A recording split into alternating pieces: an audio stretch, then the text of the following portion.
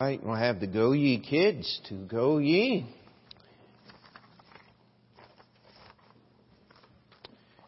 And the rest of us, instead of starting a new series, I just want to cover a few different things. And tonight I would like for us just to take our time here together. And we'll try to be careful. Of course, the subject of tonight's sermon, we could be here till next Sunday if we so chose, but we won't do that, I promise. Looking at contemplations on the cross. And by that, I don't mean the Buddhist type of just sitting there and going, until something strikes you. But if we will actually understand our Bible, the center point of all history, the climax of history, is the cross of Jesus Christ and the empty tomb 3 days later. And yet, as we look through the Bible, we've got so many different things to just think about. It was the place of God's love and wrath, and yet, the place of God's love, and yet the place of God's wrath. I like. Why don't we turn to 1 Corinthians chapter 1. 1 Corinthians chapter 1.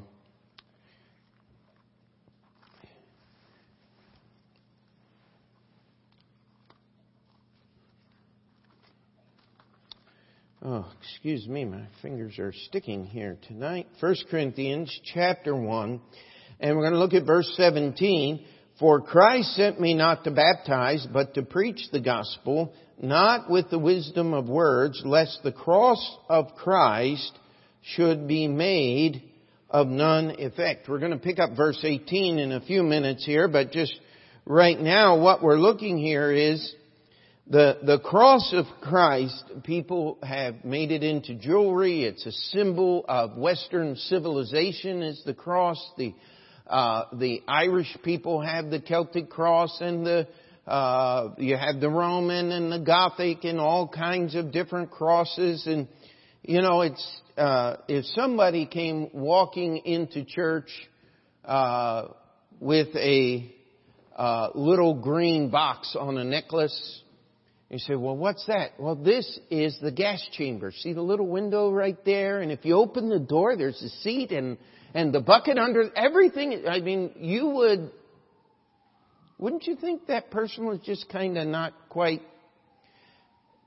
thinking in the right circles, could I be kind, who had a fixation on death and things like that? I mean, yet I want to tell you that the electric chair is considered, or the gas chamber, these are considered humane compared to the cross.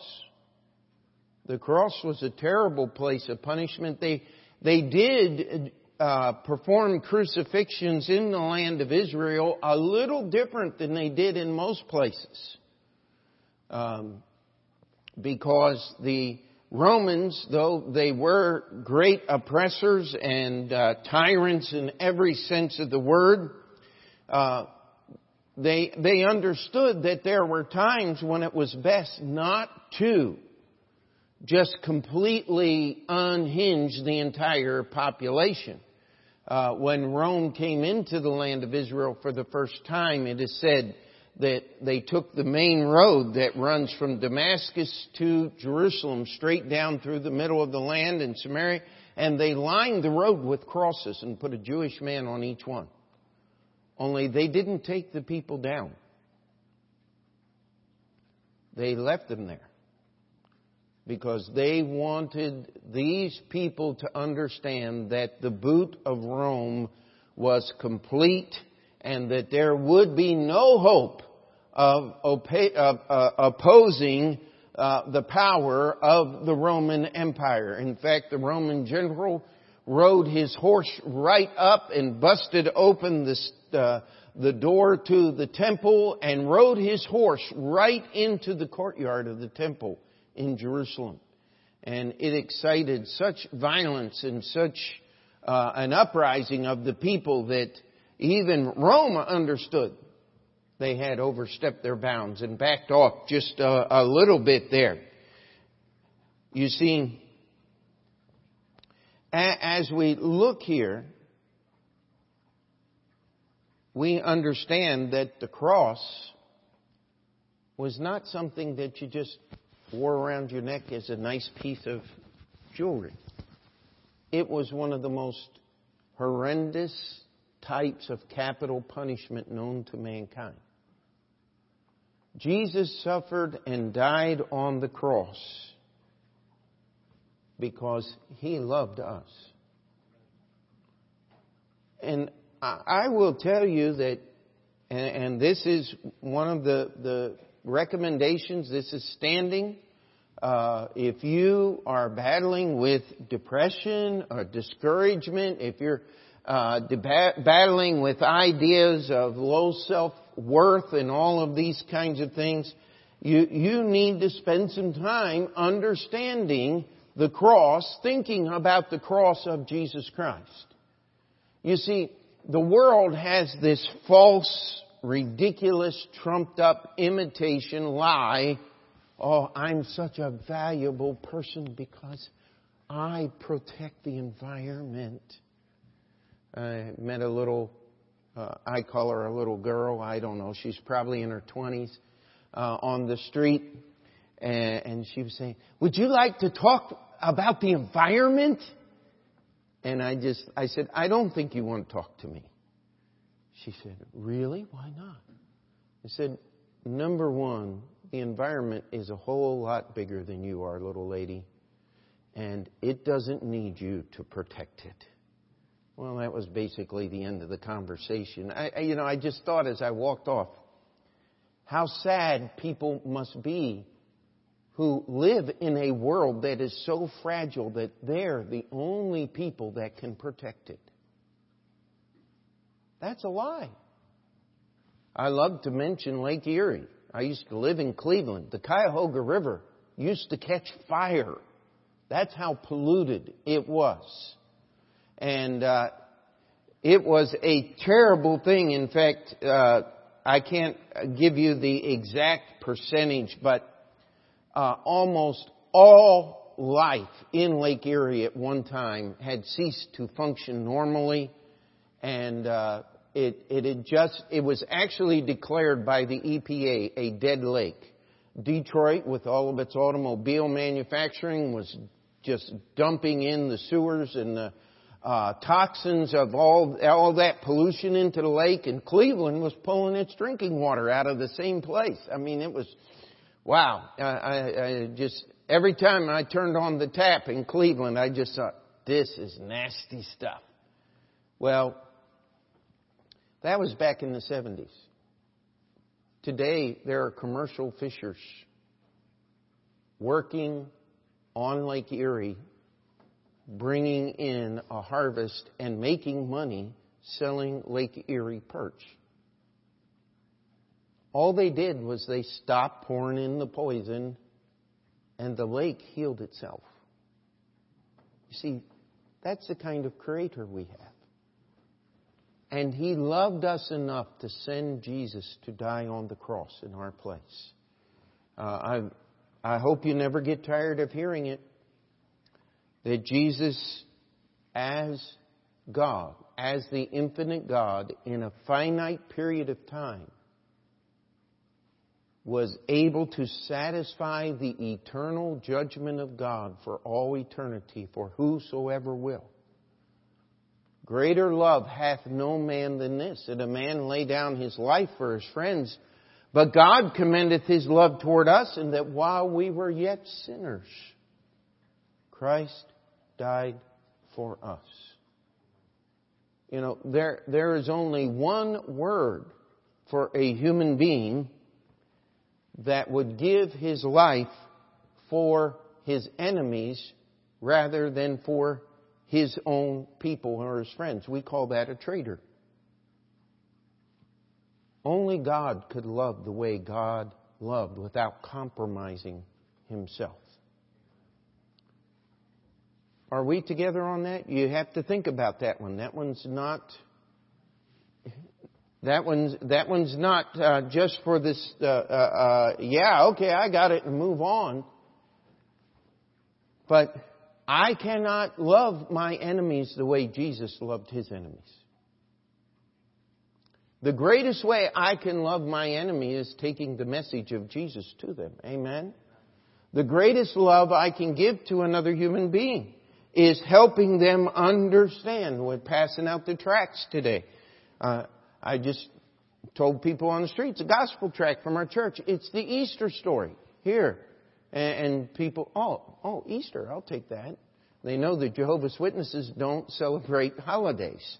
And so we want to help people understand. We want to let people know it was a place of love, and yet it was a place of wrath. The Bible says, "And having made peace through the blood of His cross, by Him to reconcile all things unto Himself. By Him, I say, whether they be things in earth or things in heaven." Colossians 2:14 says, "Blotting out the handwriting of ordinances that was against us, which was contrary to us, and took it out of the way, nailing it to His cross." We don't want to make the cross of none effect. Now, in the Baptist church, we use the empty cross, not a crucifix. There's a reason for that. Jesus suffered only one time. He was put to an open shame one time. One time did Jesus satisfy the wrath of God. Read Isaiah chapter 53. Read Hebrews chapter 2 as Jesus tasted death for every man. We have God's eternal judgment, God's holiness, and God's love and God's redemption all meeting at the cross. They're contradictory. In fact, they're opposites, are they not? And yet, they met in the person of the Lord Jesus Christ. And if we'll believe in Jesus, we can be set free from the judgment of our sins by believing in Jesus Christ as the payment for our sins. Amen? The Bible tells us in Hebrews chapter 12, verse 2, it says, "Looking unto Jesus, the author and finisher of our faith, who for the joy that was set before Him endured the cross, despising the shame, and is set down at the right hand of the throne of God." The cross was a place of shame. I remember the story of Corrie ten Boom, who was actually put into Ravensbrück death camp because she and her family were harboring Jews during World War II. And of course, the shame and everything they had to face, we won't go into the details here tonight. But as her and her sister, then in their 50s, were facing this degradation, everything was planned to dehumanize you and take away every cent of humanity and ability to function as a human being.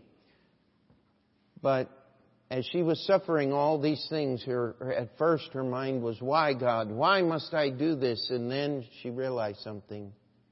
Her sister Betsy looked at her and they said, "They shamed Jesus too." And she said, "My mind was finally opened up to understand that the pictures that we paint of Jesus on the cross were nothing like it really happened. We wouldn't put those kind of pictures in our church. It was a horrid, horrid thing. It was a place of shame. The Bible says that Jesus despised the shame of the cross. That He took upon Him the weight and the judgment of every sin that was ever sinned. I've heard preachers preach that Jesus became a sinner, and that's not true. It's the fact that Jesus, as the holy God, allowed the weight, the penalty, and the judgment of God for every sin to be placed upon Him. It's a place of shame. And yet, let me read you Galatians 6:14. God forbid that I should glory, save in the cross of our Lord Jesus Christ, by whom the world is crucified unto me, and I unto the world. Do you see the contradiction of terms? We look at God's love and God's judgment. We look at glorying in the cross and all of the shame that Jesus endured, that He despised, so that we could be set free. Do not allow the truth of the cross, especially at this time of the year as we think about the cross and the resurrection, and we'll be talking about that next Sunday, I'm sure. But I want us to just think about the cross of Jesus. God's love, God's wrath, shame, and glory. The cross is a place of death, and yet it is the place of life as well, is it not? You know, Jesus was trying to illustrate, trying to help us understand something, and I just want you to listen closely as I read. I'm going to read several verses here. Matthew 16:25, Jesus said, "For whosoever will save his life shall lose it. And whosoever will lose his life for my sake shall find it." Mark chapter 8, "For whosoever will save his life shall lose it, but whosoever shall lose his life for my sake in the Gospels, the same shall save it." Luke 9:24, "For whosoever will save his life shall lose it, but whosoever will lose his life for my sake, the same shall save it." Luke 17:33, "Whosoever shall seek to save his life shall lose it, and whosoever shall lose his life shall preserve it." John 12:25, "He that loveth his life shall lose it, and he that hateth his life in this world shall keep it unto life eternal." Jesus said in Luke chapter 9, verse 23, "And He said unto them all, If any man will come after me, let him deny himself and take up his cross daily and follow me." Luke 14, verse 27, "Whosoever doth not bear his cross and come after me cannot be my disciple." You see, the cross was a place where Jesus died. Amen? And yet, He resurrected the third day and He offers eternal life. This whole world and all of false religion in it is about one thing. It's about giving you what you want. Whereas the Bible is taking away what you want. The Bible is a surrender. The theme of the Bible, if we'll just take our Bible and start at the very beginning, when Adam and Eve sinned, what happened? God killed the animals and made a covering for Adam and Eve from their skins. Abel was supposed to he brought the acceptable sacrifice, a lamb, and shed its blood and poured it out around the altar and burned the body of that lamb on the altar as a sacrifice to God. And how many hundreds of thousands of animals were killed to fulfill the Bible law and the ceremonies required by God's law.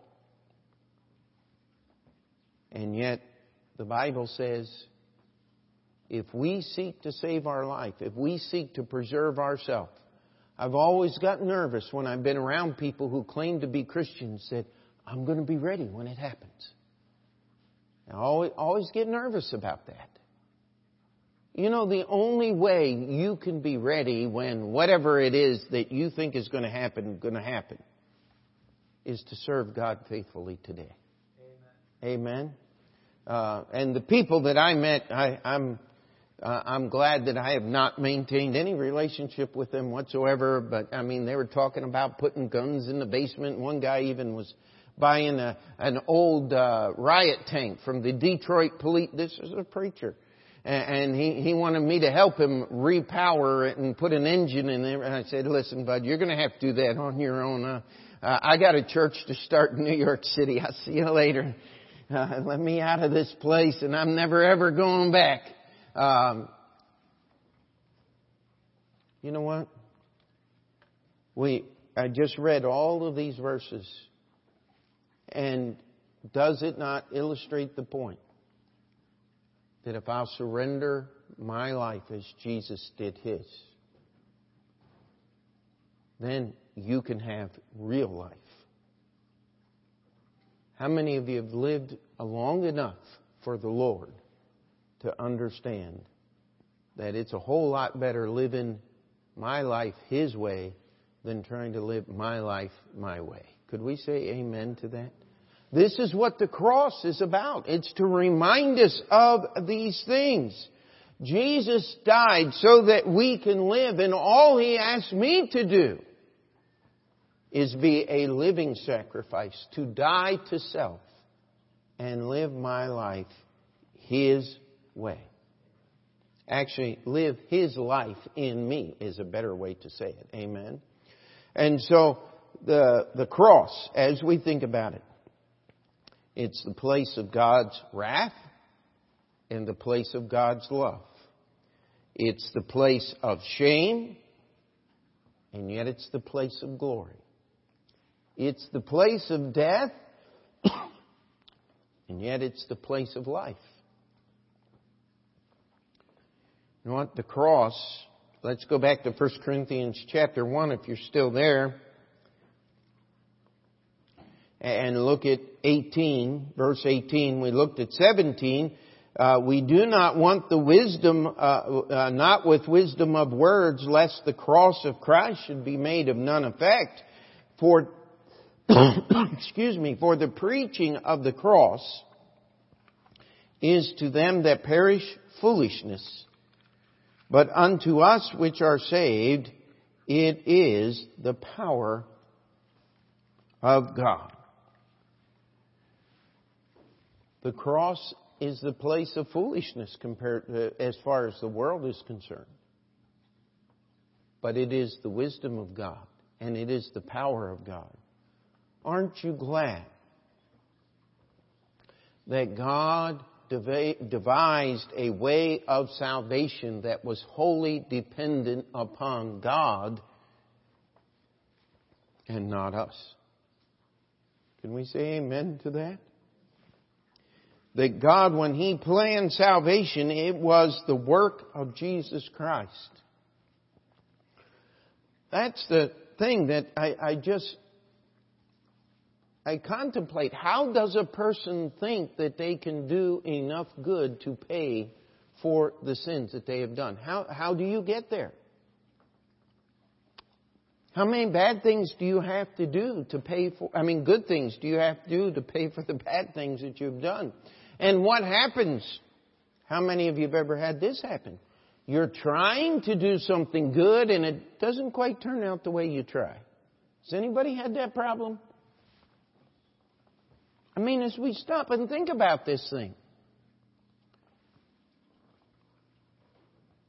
does it make sense? And I've heard Jewish people ask this. Why are all you Gentiles so interested in a Jewish God? And the answer is really simple. Because He's the only one. There are no others. And you look at all the religions of the world. Not a one of them does the God of that religion perform what is necessary for you to be saved. The gods of the Greeks, the Babylonians, the Egyptians, they're all too human in their failures and in their plans, are they not? I mean, it is amazing how human these gods really are. And yet, wasn't that the lie of the devil? If you eat the tree, Eve, you're going to be as gods. You're going to know both good and evil. The only problem is, once you know evil, you can't go back to knowing good. You see, the cross is foolishness to them that perish. But to you and I, it's the power of God unto salvation. Listen, the cross is a place to give the world an excuse to hate the truth. The cross is that definer, is that discerning item. How you treat and how you understand the cross determines everything about eternity. Galatians 5:11 says, "And I, brethren, if I yet preach circumcision, why do I yet suffer persecution? Then is the offense of the cross ceased." Paul said, if I were to go back and agree with the Judaizers and say, by keeping the law, you can get saved, he said, I've just taken away the offense of the cross. What is the offense of the cross? Is that I have to come to a place of God's eternal wrath, of shame, and of death to find God's eternal life, glory, and His love. You see, the cross reminds me of what Jesus did for me. And if there's any time of the year we need to think about that, it is as we think about Easter, is it not? Take a few moments this week, if you can, if it's at all possible, and sit down just by yourself and ask God to help you to think about the cross of Jesus Christ. Try to go through some of these conflicting ideas that are solved as we understand the cross. You see, as we look at the cross and we understand the truth of the cross, we will also understand who are the enemies of the cross. It says, "For many walk, of whom I have told you often, and now tell you even weeping, that they are the enemies of the cross of Christ, whose end is destruction, who God is their belly, and whose glory is in their shame, who mind earthly things, for our conversation is in heaven, from whence also we look for the Savior, the Lord Jesus Christ, who shall change our vile body, that it may be fashioned like unto His glorious body, according to the working whereby He is able even to subdue all things unto Himself." That's Philippians chapter 3, verses 18 through 20. You see, the new quote-unquote Christianity is out there, is a bloodless, shameless Christianity. I'm often reminded of the little cards, and I won't use the words that they used, but it had a picture of a 50s teenager pushing a vacuum cleaner, and it says, "Come to," I can't even remember the name of the church. I think it's called the Light Church or something. It's right down here on 31st Avenue, 49th Street. It's the old St. Andrew's Episcopal. It says, "Our church doesn't what vacuums do." And I'm sitting there going, wow. Where in the world? You know, if a vacuum doesn't suck up dirt, is it working? Hello? I mean, I think about, what are you actually saying when you say these things? You see, they want a church that's without guilt and without conviction, where nobody's wrong, everybody's right. You know what they've done? They've taken the cross of Jesus Christ and have made it of none effect.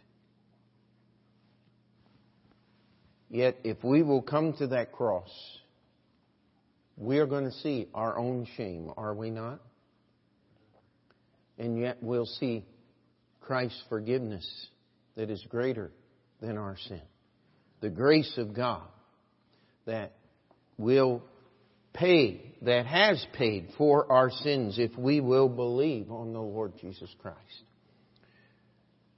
If you're not willing to die to yourself, what do you want Jesus to save you from? Jesus' primary goal in saving me is saving me from myself. Amen? It is my sin. It is my understanding of reality that is warped. It is my understanding of God that is insufficient. And yet if I will come to the cross, He'll straighten all these things out. We need to understand that there are enemies of the cross. And that doesn't make us want to go out and fight them. That's not how we fight the enemies of the cross.